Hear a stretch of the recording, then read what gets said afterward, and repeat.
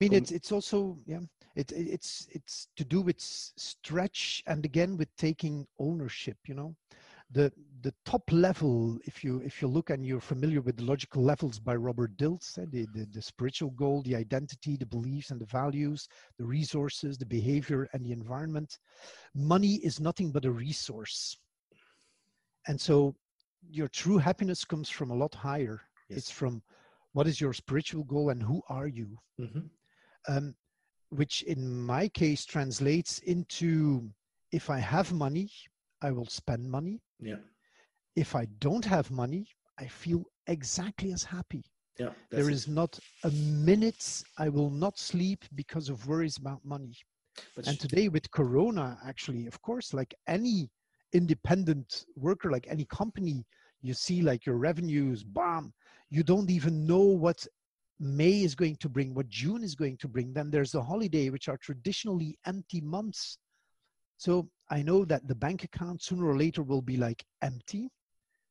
And if it's empty, then it will be empty, right? But that should not affect me as an individual in living a life, in being happy, in finding creative ways to kind of survive until things get better again. Yeah. And then they will get better. And then there will be maybe a surplus and there will be too much until the next moment when we have a crisis, when it will be down again.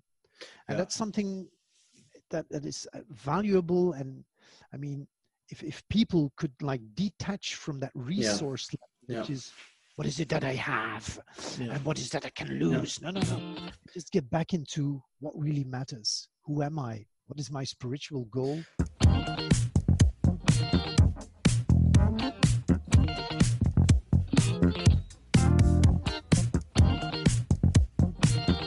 Good evening, Hans. Good evening, Peter. How are you? And thanks for having me in your series of interviews. It's conversations, Hans. Thanks for your time. Now, Hans, these are special times. It's now the 21st of April. What is the impact of the disease on you, your business, your mindset? Three questions at the same time. Yeah, indeed. That's a lot of questions in one go. But it may sound arrogant, but the impact is close to zero.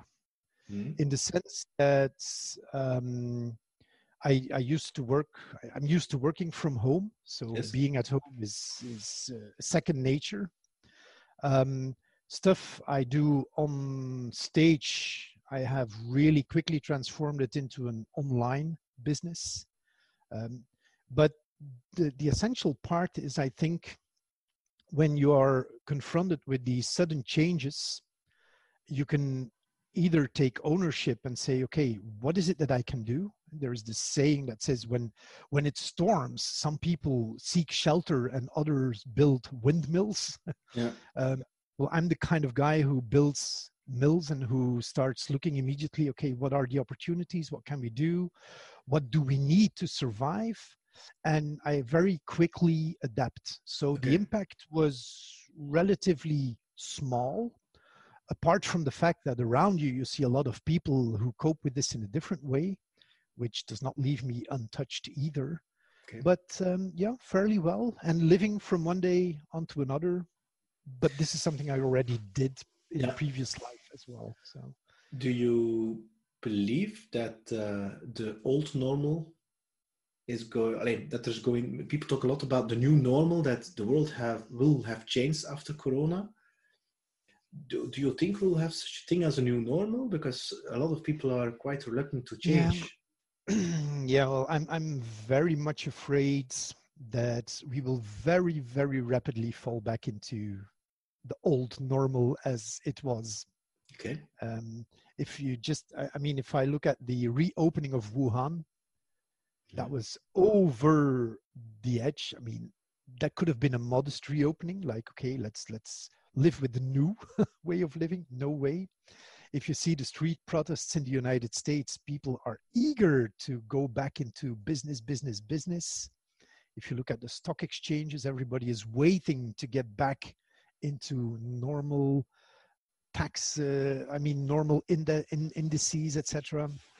So what I think is that those people who take ownership, and again, I use the same word, who decide that they have discovered valuable things in their lives which they had ignored before, that they can decide themselves to readopt them.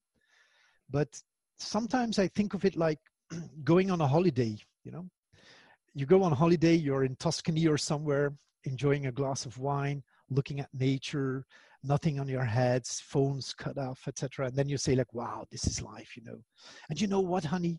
When I come back, I'm going to take it a lot slower. And because, we are always stressed, always in those traffic jams, always this, always that. We're going to do it. We're going to do it differently, shall we? And then you're back. And the first thing you do is you start reading your emails, you start scheduling meetings, and you're happy to be back in the old scheme. So knowing how I'm not going to pretend that I know it, but I'm passionate by how our neurological system works. I think there is a lot more that is required before people will rewire themselves drastically. So, no, I don't think we're going to go into a new normal. It's going to be business as usual very, very rapidly. Unless, of course, this lasts for another year. Yeah. Then I think people will start realizing that there is not much of another option. And yeah, you're an NLP, so neuro-linguistic programming expert. And one of the principles there is that people change their behaviors or their habits when they want to avoid pain or they want to gain pleasure. And especially the first one, avoiding pain, is a big one.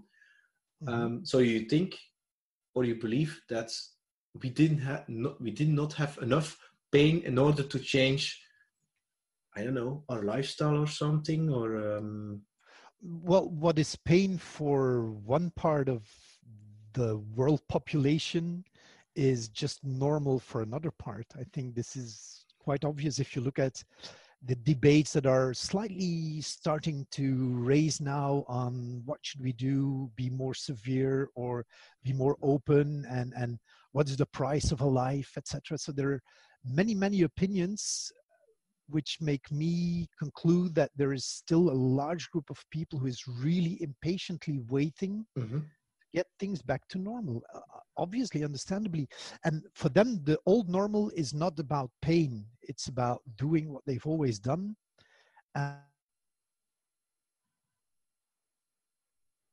And feel comfortable with this. From another perceptual position, another point of view, you may say like, this is really mad. The position we take when we are on holiday and we look at ourselves during the year, and we say like, huh, is that me? And then we're back in that same position and we just keep on. And we look back at the other position of being on holiday and say, oh, it was cool. It was really relaxing. I needed this to be able to carry on. That's what drives us. That's what gives us our dopamine shots. That's what makes us happy in the short term. And now what is happening now? People are at home. They cannot go out. They cannot shop. They cannot do anything at all, almost. So they get bored. You get depressions. You get, at least if you can believe the press and the media, there is more violence in houses. So people are not that happy now. So I think they might want to avoid the pain they're in now and get back to the old world, which is not necessarily better, but different. Interesting. Now, you're talking about, you're actually an optimism and transformation coach or a happiness coach. Yeah. I mean, you're very passionate about transforming people and especially their mindset. Now, I mean, only if they want it. Of course. Now, what is now the situation about, mindset and NLP? I know it started in the 70s, but I mean, if you compare the situation today as 20 years ago, my perception was that 20 years ago, especially the area where we are living, that was not so common or mainstream. Whereas I believe right now, I mean, the things you are doing, especially after Corona, I mean, I'm pretty sure that a lot of people are going to look to, I wouldn't say transform their lives, but search for a coach for help to get out of that situation. So do you see yeah, a difference between now and 20 years ago or 10 years ago? A big difference? Well, it's interesting you ask. I mean, I wouldn't go back 20 years ago or 10 years ago. I think something we have always seen, and I've always seen even before Corona, is that there are many people in a continuous search for a spiritual goal, for change minor things in their lives, get to the next better version of themselves. Yeah. And with one of the initiatives I'm quite passionately involved in, the Brain Pirates, we have every month, we invite just everyone who wants to come over for what we call a parlay. And in general, we are with somewhere between 10 and 20 people, and we deliberately limit it to that audience, that quantity. And if you hear every time again, people that are struggling with either something they have carried from their past into their current lives, and it kind of limits them. Or you have people with aspirations who are seeking for that magical button to kind of do it instead of dream about it. And in my perception, what is happening now with Corona may for some people accelerate that process. But, and really, I don't want to sound arrogant, but I would not overestimate the larger audience. We think we rule the world, but actually we're just like most animals with a little bit of intelligence that more often we abuse than we use. And we just live our lives. And for many people, and then I come back to systems that are used in cognitive behavioral therapy, in neurolinguistic programming, and other kinds of other methodologies to help people transform. There are still a large group of non-believers, not because they don't believe it, but in my opinion, because they rather stick their heads into the sand and say like, no, it's good now. Everything else is bullshit. And it's their perfect right. I mean, if they think it's useful, they're right. If they think it's not useful, they're right as well. I mean, we all have our own perception of the world. And the question is, of course, what does a world need to change a world population's perception? And I don't think it's COVID. Now, when and how and where did you actually discover that this is your passion? The whole transformation, coaching, mindset. Is it something you already had when you were like a kid? You were fascinated by that? Or how did you discover that? I mean, it's how do you discover these things? The first, I think the question before that is, what is a passion and what is a true way of living, and what is it that you are versus what is it that you do? And if we take it to an identity level and to the even spiritual goal level on top, I know myself as someone who in one way or the other has always been, let's say, passionate maybe, or I like to entertain people. To inspire people, to make them laugh, to make them happy. That's something I have by nature since I was a kid. At the same time, when I was a kid, I was very closed, certainly between, let's say, 14 and 18, 19 years. And even later, I was like in my own little shell, you know. But then, you know, so this is the part that is probably genetically determined, you know, and also by role models that you see that kind of mold you between the age of 0 and 7, when your brains are still running in these theta wave modes, like hypnotically. And so you grab, you evolve, and you say, look, okay. And then in the end, you say, okay, that will probably be me, right? And then you move on in life. And I have always been a person of options. So never with a specific goal, like a specific target, like I want to make this, I want to do that. But I could do this, but I could also do that. And if it's not that, then there may be something else. So that is a meta program. It's kind of something that people have. Some people love to live with a strict objective and a structure. I'm more the kind of guy who's in options. So throughout my life, I have lived from one option into the other, starting as an employee, resigning after 6 months, starting a company in Spain, go back to Belgium, start another company in Belgium, go completely broke. Situations where some people might have a mindset, look, and it's their fault, and it's his fault, and it's my partner's fault, etc. That I'm now with a debt of several millions. But okay, you take ownership. I said, well, that's the situation. Let's do something with it. You start something else, you succeed, you start another business, you succeed, you meet people, you can do what it is that you like to do, inspire people, give shows, whether it's sales communication, whatever. So it's a series of things where you say, like, I feel good.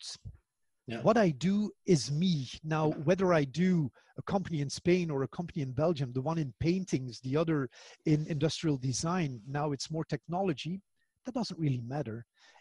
The identity that drives it all has always been consistent, consistently me. And then from that perception, that kind of, you know, at a point in life, you say, like, Jesus, why am I doing what I'm doing? Mm-hmm. Why do I believe what I believe? Why do I succeed in overcoming all the hurdles in life relatively well? Which was the point where I started to be very interested in how it all works in our hearts and our minds. Mm-hmm. When I started to really deep dive into NLP, into CBT, cognitive behavioral therapy, into hypnosis and stuff like that, to really understand what influences our minds, what makes us who we are, and if there are things that we don't really like, how we can change them unconsciously and consciously. Because I strongly believe, even though I know myself as a very pragmatic person, you know, I need to have proof that something works. But I have over the years become very conscious that very often you don't even need to search for an explanation. Things just happen. You can reprogram yourself very easily without even having to know, shit, what happened? No, you just see, wow, something changed. The power of the unconscious mind and of the cells and of everything we have in us is like tremendous. Yeah, it's like a NASA computer compared to the conscious mind, which is like a small calculator. Eh? A lot of people don't know that. Absolutely. And this is where because before we started this interview, we were talking about what I fill my days with. Well, I filled the past week with webinars on Microsoft Teams. A couple of years ago, when the GDPR was in, I threw myself into GDPR. And it's not particularly because GDPR excites me, or because Teams excites me, or because Azure is something that's like, but it's more the idea of, look, there's a bunch of people who would like to do something with that. They just don't know how. They don't grab it, and what they see is far too complicated. So what I'm going to do is I'm going to take it, I'm going to rework it, I'm going to put it in something they can work with. And whether it is what I call luxury prostitution, which is the customer has something and hires me to translate it into something digestible, or whether it's stuff I do myself, like with the Brain Pirates, where we work on the mind, not because someone asks us, but because we have someone who comes to us and says, like, this is what I'm struggling with, what can I do? And facilitate that is more or less the same thing. So it's always the same individual, passionate by not helping. I don't like the word helping, but by facilitating the path to the next thing someone can do. And what's wrong with the word helping? No, there's nothing wrong with the word helping, but helping means it. No, it's difficult. I mean, helping in my perception sometimes means that someone has an issue or a problem, and people don't necessarily need to have a problem. They might have an aspiration. They might be perfectly happy and say, like, I would like to do something. So I prefer facilitation or guide or whatever. But it's just a personal opinion. Yeah, something like that. Now, you just mentioned you, more than 30 years ago, you started your own company. So you worked actually as an employee for 6 months. Why did you quit? Because you hated working in a corporation for somebody else and you wanted to be a boss, or probably, what drives you? Yeah, again, options, you know. Okay. And very, and this is another interesting thing, that you have people who, and it's okay, who plan everything up front. You know, I'm 18, I'm going to study. Then at 22, I'm going to have my degree. I'm going to have a job. Then at 25, I'm going to build a house. Then I'm going to have a wife, kids, etc. And I'm going to try and keep my job. For me, life is like a big Luna Park where you have a lot of things to try out. And so my first 6 months as an employee were cool. I learned a lot of things. And then it was just very impulsive, you know. I wasn't even thinking about, Jesus, but if I resign, I won't have anything, any funding from government or whatever. No, again, you take ownership. You say, this is not what I want to do, even if it was what I wanted to do. So it's not like I'm going to flee away from it, but rather like, okay, I've done it. It's not really that exciting. So what else could I do? Okay. And so when after 6 months, I went to my boss and I said, so what about my future here? Because I was really earning nothing. I had no company car. And I had the impression, like most starters, that I was doing a hell of a job. Right? I saw projects and so on. So that was my perception of the world. Like, hey, I'm valuable to the company. And my boss said, yeah, maybe you are, but be patient. And then I just said, I'm not patient. And I already had my letter with me. I said, there it is. And he says, you don't even know what you're starting. You're going to bump into walls. And he was right, but it was a cool learning process. Okay. So, and then ever since, I never felt to work for a boss again. Okay. So I'm a freedom fighter. Yeah. Where did you, I mean, get that idea that you did not have to follow a certain strict path and go, you go to school and then at 18, or you go to work, or you choose to go to university or whatever and get a degree and then start working? Was that something that your parents or your brothers or your family, or who inspired you like that, of that belief? I'm not sure where that belief comes from. I think it comes from the fact that I had I was very free in my youth. I could go, I was very loved. And I mean, I had a very stable and very nice family. I still have, thank God, my parents are still healthy and alive. But it was like they trusted me. So they said, like, whatever you're going to do is going to be fine. And I did a lot of stupid things, of course, but there was a large degree of freedom. Yeah. You know, so, and I think that is where, if you live like to give some examples, my mother used to teach, how do you call it, religion in humanities. So we were also in a Catholic family, so we had to go to church every weekend. And then like I think I was 13, I came home on a Sunday. I said, that was the last time I go to a church. I mean, I can't even identify with what's being told there. So it's finished. 13 years. And my mother said, okay, cool. I understand you. It's okay. You don't have to go. Right. So that stopped. Then when I finished humanities, I had to go to university. Everybody was convinced. And I was going to the city of Ghent to register for high school. And they were all convinced that I was going to do IT, something like that. Right. And then I came back and I said, so are you registered as an IT student? I said, no, I'm going to do some languages. I'm going to be an interpreter. So not because I was passionate by interpretation, but in the end, I was passionate by the fact that there were only like 4 of these guys every year who got their degree, and I wanted to be one of them.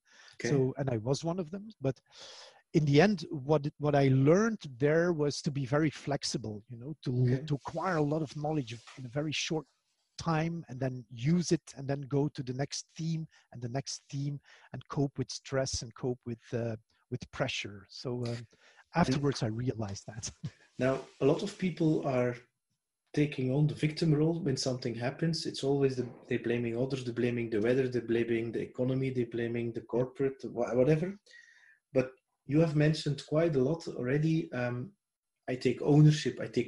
And it sounds like you already had that mentality or mindset when you're very young. Unconsciously, probably, yes. Yeah. Okay. I don't think I was aware of it. It must have been part of nature.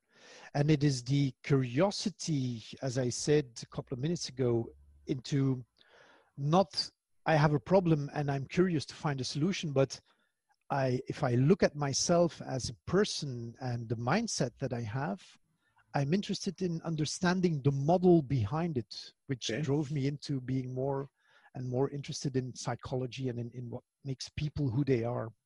Okay. And a lot of things became clear afterwards. Stuff that I tell you now about studies and about choices, man, I just followed my heart at the time. You know, I wasn't thinking like, oh yeah, I'm gonna be able to learn a lot and to change. But no, yeah, just do things, you know. Hans, you say it's very simple. Yeah, I mean, I'm just following my heart. I discovered that lesson when I was like 36 or something. Until then, I just follow my brains, and I thought, oh, this would be in my head.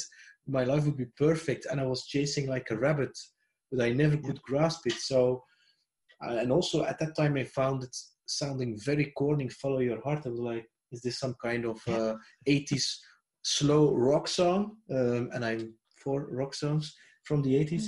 So, I mean, yeah. So you say it's true, oh, just follow your heart. And it's true, eh? Yeah, it's obviously, and you know it as well. You're also in a fanatic of understanding how people take decisions and stuff. And we take decisions with our heart. And the next thing we do is think about it. Rationalizing what our heart told us. Yeah.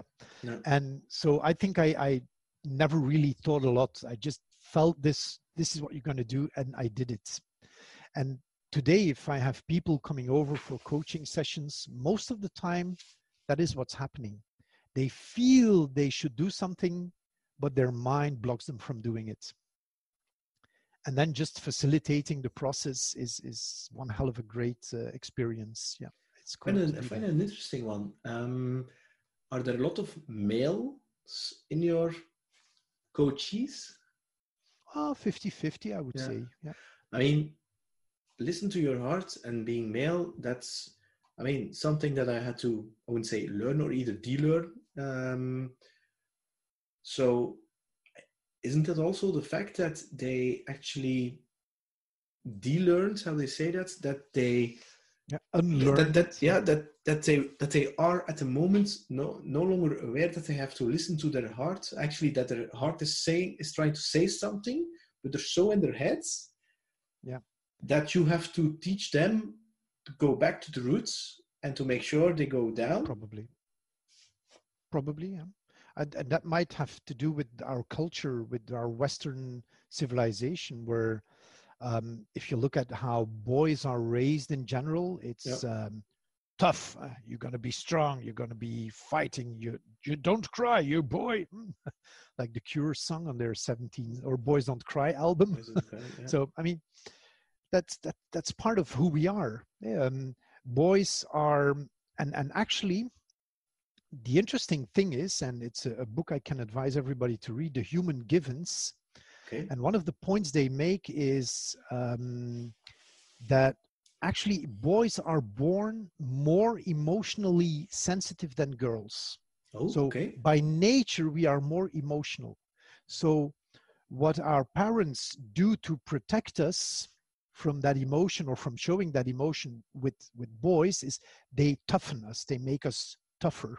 Shield. But actually we are more sensitive, which is one of the reasons why, and if you think of it, if you're as a man in an argument, so you're gonna be in the talkative situation, then in the adrenaline phase, and then you're gonna be like, Rah! And most men, what do? They leave. They go away. Running away, yeah? Yeah, they run away. And actually it's not running away because they don't know what to say. It's an authentic self-protective act, because men know that if they go to the next stage, their physiology will kind of play for them in a bad way, and they might have heart attacks, they might have things that they don't control, so they kind of flight away from that. So, which is an interesting thing. Whereas with girls are raised to be emotional and blah, blah, blah. But look at any argument or any critical situation, most women will be a lot tougher Yeah. in relations and stuff. You will have I won't generalize, but very often it's the guy who's saying, oh shit, and the girl who says like, okay, that's reality. Let's face it and let's move on. In problems with kids, in whatever it is, mothers tend to be relatively stronger than men. So, and it's our cultural system that kind of corrected or tried to correct this with the consequences we know today. Yeah, interesting one. And do you think, I mean, there's a whole female, I wouldn't say revolution, evolution, whatever, going on for years over years and years. Do you think, but by becoming aware, because I'm also studying this for raising my boy, not to try to educate him by the boys don't cry thing, because it will have a huge impact on his emotional state, which can limit him in really exploiting of manifesting his true potential. Do you think we are in the right way, or do you think it is going to take hundreds of thousands of years? And when you say we, what do you mean? Humanity. Humanity. Yeah, it's difficult for me to judge. I know. A very small part of humanity, and I know there is a lot of people adopting this methodology or this way of raising kids. And there's a lot of people who still stick to the old traditional way. And it's good. I mean, whatever makes them happy is all right. I personally, I will be the last one to say like, hey, what you're doing with your kid, that's not right. Yeah, you know? It's not about judging. But I don't see a major shift into that, because education is only a part of it, you know. There's also schools. There's a lot of situations where kids are raised and get their inspiration. Yeah. So maybe they get more freedom. But I mean, as a parent, that's something I know for sure. We just don't have the skills to raise our kids in what I would call a near to perfect way for them. Yes.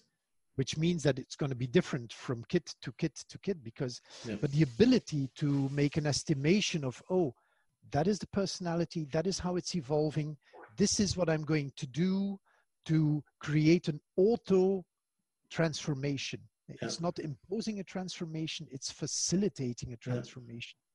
And this is done by asking different questions, other questions to your kid, but engaging in different conversations, by making them think differently, not by telling them, don't do that, because by the way, our unconscious mind does not understand negative. So if you say, don't do that, the kid decodes, do that, and they will do it. So it's so, and I call it the manual of life very often.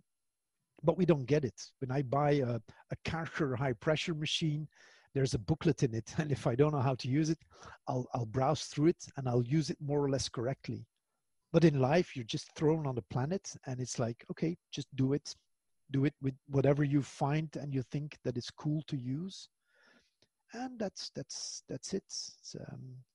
Great. Now we're going to go back. I mean, you have a lot of projects going on, a lot. You're an entrepreneur, and the oxygen for your company is a revenue you get through customers. How do you attract or find your customers, or they come automatically to you? It's been a work of many, many years, building a network, building a reputation. So, you know, the graph, it's a very slow way up, but it could be a very rapid way down. So what I do now is I kind of try and grab opportunities, develop ideas, then use the network to see if it catches, and then turn it into something that yields money without overdoing it. Okay. And that's also, you know, it's interesting that you talk about money. if there is one thing I'm not really concerned with in life, and people will say, yeah, but you have an easy story, you have a good house, you have a large garden, you blah, blah, blah, which, by the way, are all consequences of making choices and taking risks. Yes. But money has never been an objective, let alone a driver for me to do things. It has been a consequence of things that I launched. And some things that I launched because I was passionate about them still don't yield €1. And other things I started because I really enjoyed doing them, generated revenue. Yeah. So it's cool, but it was never, now I'm going to do something and this is going to be the turnover that I'm going to do. No, I'm not. But isn't that also a result that the fact you like money? You like money.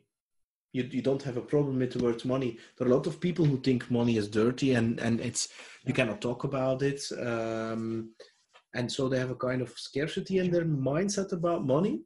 And I believe they are limiting themselves. Maybe.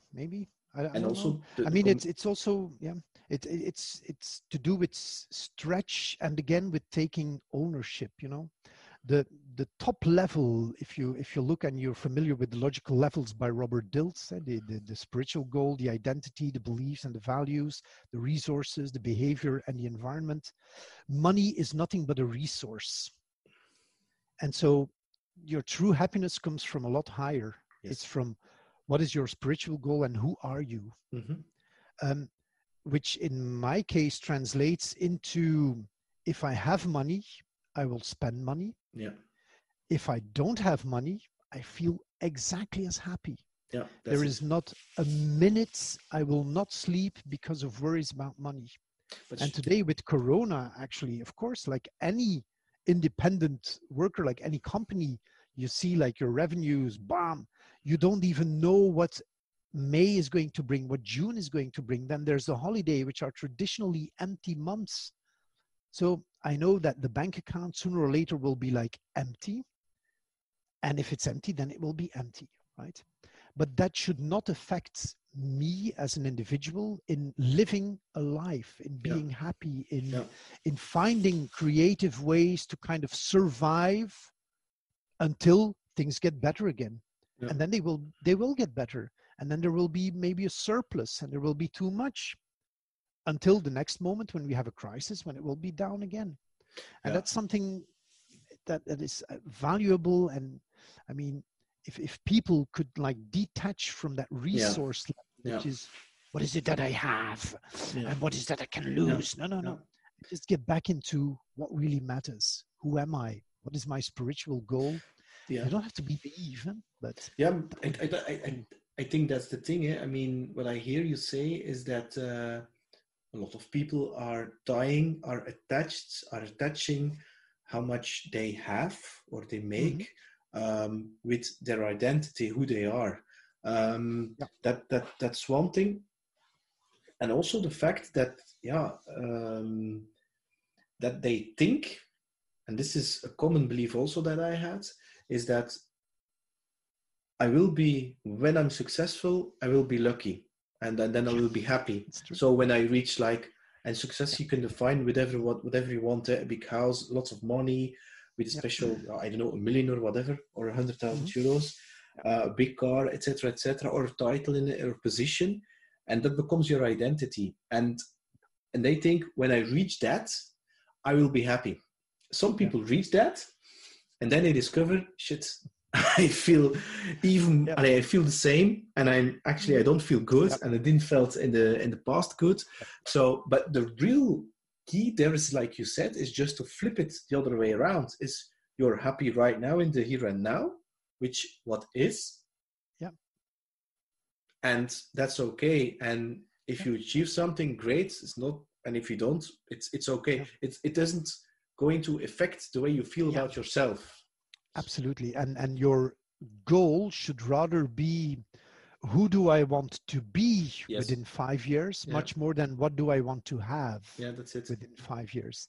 And the thing that you mentioned, I had in one of the parlays, a guy, 29, And he came and he said, like, when I was 19, I started to study engineering stuff and that. And I said, when I'm 30, I want to have a monthly fixed revenue of at least 10,000 euros on my bank account and my dream car, which I'm not going to tell you what car it was, but the evening he came, I heard like a tank coming in the street. It was like this V12 powered engine with whatever, like, say, what's happening? So I go up out, I'm in a basement here. I go up and I see this beautiful car on the parking lot. Say, wow. And the guy gets out. And his thing was that his spiritual goal, as he perceived it, was I need 10K every month and this car. And so he was just on the eve of getting 30, and he had it, and he had it for a couple of years, and he felt empty and unhappy because he as you said, he kind of mixed up the spiritual goal with the resource. He put his ladder to the wrong mountain, and absolutely, and the thing is that and it's also a typical at maybe 30. So it's typical that social media, they have that kind of, and it's not something against you as that, but they have that typical hustle mentality and that big car with that 10K in the month of passive income thing, which you hear a lot. And people think it's easy. Yeah, I want to be like that, 10K in a month, the jet set life. And some of them achieve that, and they are not happy because they put the money as a kind of a goal. And if you do that, it's not going to make you happy. And people can find it, but when you don't have money, you will not be happy either. Yeah, that's true. But it's for me, it's quite simple. It's just walking the path, and it's like driving a car, and you only can see 10 meters ahead. And your trick is the fuel on your body is really the energy, the positive energy, the passion, as you can call it. And it's that path which is going to unfold while you were walking on it. And that's, for me, the part.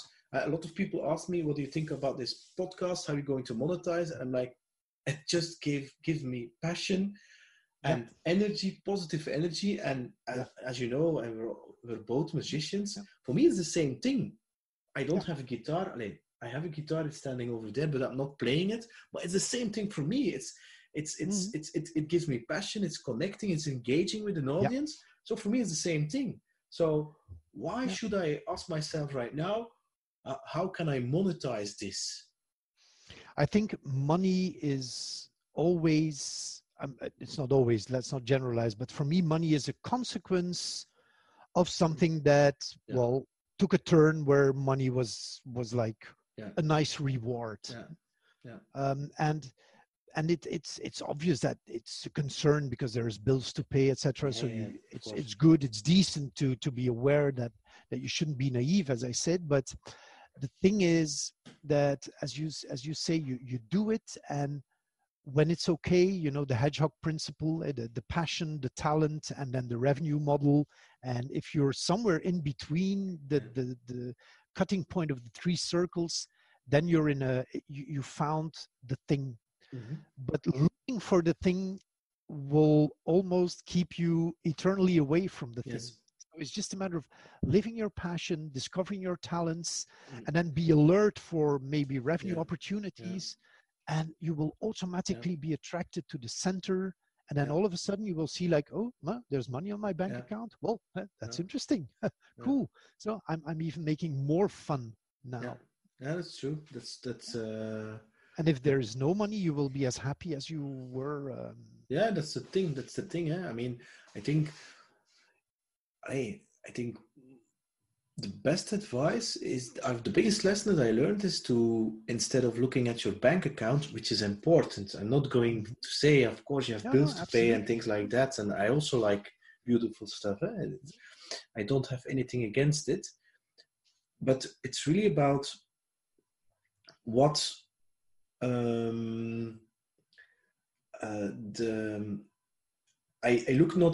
do not look at it from a perspective of having a bank account, but rather, instead of the question, what amount of money will this add to my bank account, but what amount of happiness will this add to my happiness account? Yeah. And since I am now becoming 45, but when I had that principle around I was 40, 39 or something, every decision I make, I mean, you're in flow. Jan Bommery is talking about flow, but that's the thing. Yeah, so, absolutely. And then it propels you forward, and then it's really effortless living, because before that, when you use your brain, I really believe use the more rational part of it. I really believe that and focusing on the money and the status and the position, it's really hard struggle and hard work, and it feels like that. Do I have struggles and obstacles today? Yes, but I see them as lessons and things that I learn, and it's the progress, and then enjoy the journey. So it doesn't feel like it isn't draining energy. Yeah. Absolutely, yeah. And that has to do with your reference frame. A lot of people, and they're perfectly right if they feel good with that, is they build their lives with projection on other people. Like, how many people are proud that they are senior vice president or whatever on their business card? So their identity label becomes like the reference point for people outside. I have this experience and I have that and I live, etc. And that's good. And I have this car and whatever. It's okay. I mean, it's good. If that really drives your happiness in a kind of a way that you never come to a point in your life where you say, it's not maybe that, then it's cool. But the essential thing is much rather the projection onto yourself. Who was I yesterday and who am I today? And is it going in a positive direction, or is it taking a bad turn? And if it takes a bad turn, I decide it. I listen to the voice in my head that tells me in the morning, Hans, this is going to be a lousy day, or in the evening, you're not going to sleep, you're going to be worried about this and that and the other thing. But it's my voice. So I can decide like, no, it's going to be different. It's going to be a great day. And now I'm going to sleep. And even if I have to pretend that it's going to be like that, it's good. You can pretend in the morning that it's going to be a fine day. And the next thing you do is you forget that you are pretending. Yeah. And you just make it a nice day. Yeah. Yeah. You are in charge. It's your game. You are, to use quotations that are widely published, you are the author of your life. You are the director of your movie. Blah blah. Yeah. But isn't that quite simple said? That if you focus on your outer world, if you want to change that, and if you think that's going to make you happy or give you fulfillment, whatever the word, I mean, it's the wrong thing. If you focus on your inner world, and that's the real transformation, it's always from the inside to the outside. A lot of people think it's the other way around. Yeah, but I change the outside, and I'm going to the word wrong. Yeah, I wouldn't use the word wrong, because there are people who do it the other way around, who focus on the outside, who have in their circle of acquaintances and friends and family also a majority of people who function in that model. Yeah, so true. They find one another and they nourish one another and they are perfectly happy. Yes. But imagine that someone in this world meets someone with another mentality and would really like to get closer or achieve something, and notices that model that they are in is preventing them from achieving what they would really want to do. Then they may ask themselves, isn't it time for a change?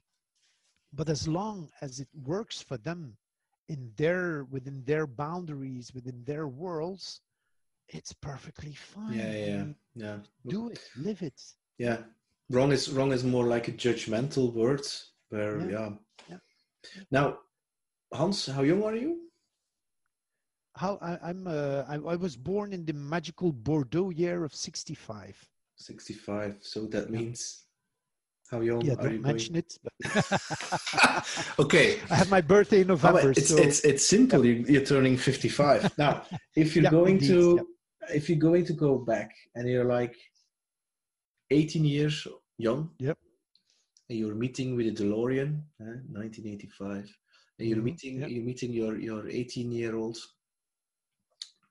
Hans, and what would be like 1, 2, 3 things that you would give as an advice from the 55-year-old Hans to the 18-year-old Hans?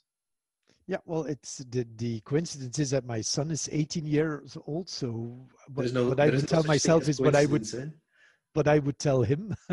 It is just follow your heart, trust yourself, and be confident that in the end it will all turn right as long as you maintain ownership of things. So assume your responsibilities or whatever you want to call it, but you're in charge. So trust yourself. Yeah. And I mean, you studied a lot and still studying, still learning. What are your current role models? People that you admire, that inspire you in a certain domain? Well, as an entrepreneur, and without knowing the guy really, I haven't studied him or modeled him, but I've always had this silent admiration for Richard Branson. Okay. Because this guy, for him, life, I've never read a book of him. I don't even know half of what he's doing. But when I see updates or on social media, and ever since I follow the guy, I mean, it's cool. You know, he knows how to manage is not how to lead people, how to take initiatives, how to be in charge of himself, how to live a life that is really what he wants to do. So that's cool. And other, well, not really that many people. Some authors, some books that I really like. So it's Sapiens from Harari was one of my eye openers. The Human Givens I've already referred to is really a must read. I'm reading some books by Robert Dilts on how our system works in our head, how our belief system works, and how we can change things. So these are a couple of books, and one person that I think, well, it's not a role model, but I kind of like their way of living. Oh, cool, cool. Absolutely. Now, and this is, of course, I know you will answer this question, of course, with a special answer. If you can look back, I mean, success doesn't happen overnight. I mean, you've learned lessons. Sometimes we call them mistakes or failures. What are the lessons for you that you learned? Like, I mean, be careful trusting people, or take care of your money, or invest, or what are the lessons for you? That you that you have learned. Well, I think I'm going to repeat myself again. It's take ownership. You're in charge. You coach yourself. And the second lesson is that I give myself until, well, even beyond, but let's say that I still have got like over 25 years ahead to finally maybe succeed in building a career. Okay. So what I'm doing now is just the playground, you know, and it's moving on slowly and steadily, but there's still stuff that's going to happen. I don't know what, but I give myself still like about 30 years to realize it. I mean, you're doing a lot of projects. You're mentioning with the T-shirt of the Brain Piraten. You're doing stuff for Microsoft, because I've seen you actually in different situations by accident. What is now the one thing that you, the number one that you really, really like? Or does not? Well, you know, what I really like is get up in the morning and go out with a cup of coffee or water or a fresh orange juice, and then go to the back of my garden, take a seat, and then watch my sheep and the horses and the birds and the rabbits and nature waking up. And then the sun rises behind me, and then you see like this light that goes over the country, and it's sometimes half an hour, sometimes 15 minutes, sometimes 1 hour and a half, where you're just like doing nothing, emptying your mind. That's meditation, by the way. Yeah, maybe you can call it whatever you want. It's this restful moment where very often interesting ideas pop up later on, but that is really what I enjoy, or one of the things, because there's, I'm in options, so there's a lot of things I enjoy, but this is at this moment an activity I even enjoy more consciously than before. But yeah, absolutely. And that's actually, it brings us back to who we are and what we experience around us, and everything else is a choice. I mean, if I will never do, that's something I told myself a long time ago, not that I will never do, but the moment that I wake up and I see that I'm going to have to do something that I don't like to do, the first time I'm going to say, no, maybe it's just a day. The second time I'm going to say, give it one more chance. And the third time, I'm just going to stop. I'm just going to stop doing it, because I can decide that I'm going to stop doing it, because I also decided that I was going to start doing it. Yeah. So what do I like to do most? Well, about everything I do. We have done this great project here in our local town to help entrepreneurs in their online business.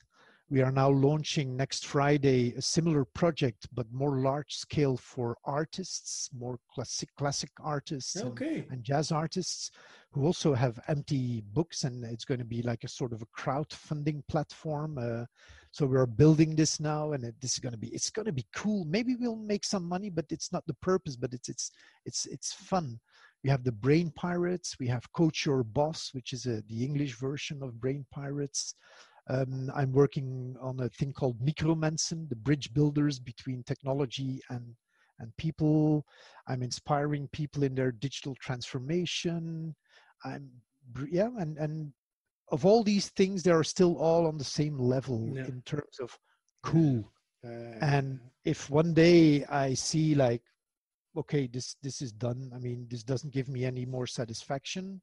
Okay, then I don't do it. The same with customers. I sometimes get requests, and then they're there on your desk. Yeah, I need to follow that up, and then you read it again, say, no, this isn't going to give me any thrills. There may be like an interesting budget, but nah. Then I just don't do it. I mean, my wife can be angry about that. Like, are you going to leave that amount of money? I say, yeah, because it's not going to make me happy. And if I'm not happy, you're not happy. And so it's really take ownership. And sometimes, people may say like, yeah, but it's easy because you're already in a kind of a luxury position. But it all hangs together. I didn't get where I am by chance, That's my parents aren't rich. My parents-in-law aren't rich. I had like I went broke when I was 23 with a huge debt, where a lot of people would take like this cord and say like, this for me is the end. But you just move on, and what happens. And that's what I would also share as a message for people. Trust yourselves. You are more powerful than you ever believe that you are. True. You have much more resources, and everything you need is inside you.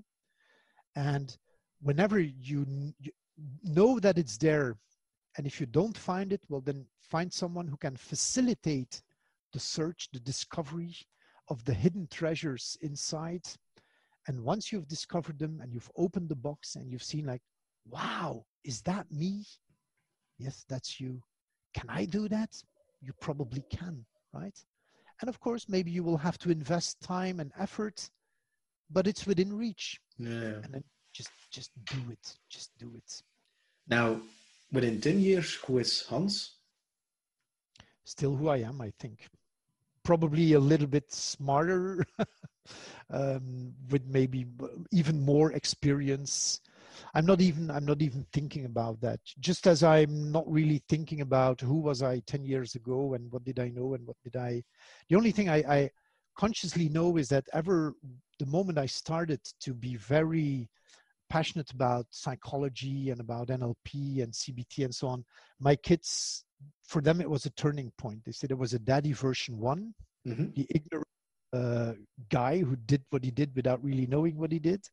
And then the version 2, who was totally different, which is what I hear from practically all of the students who follow courses with me on NLP, for instance, we've had 11 students graduating in December. We are now working with another team of 10 students. We are starting in May with some more people. There's still some seats left.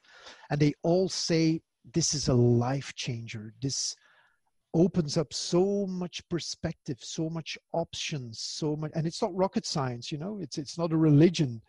It is just stuff that is there that we bring to the surface. And it was the case for me, and I hear it from many people who did the journey, and they say like, wow.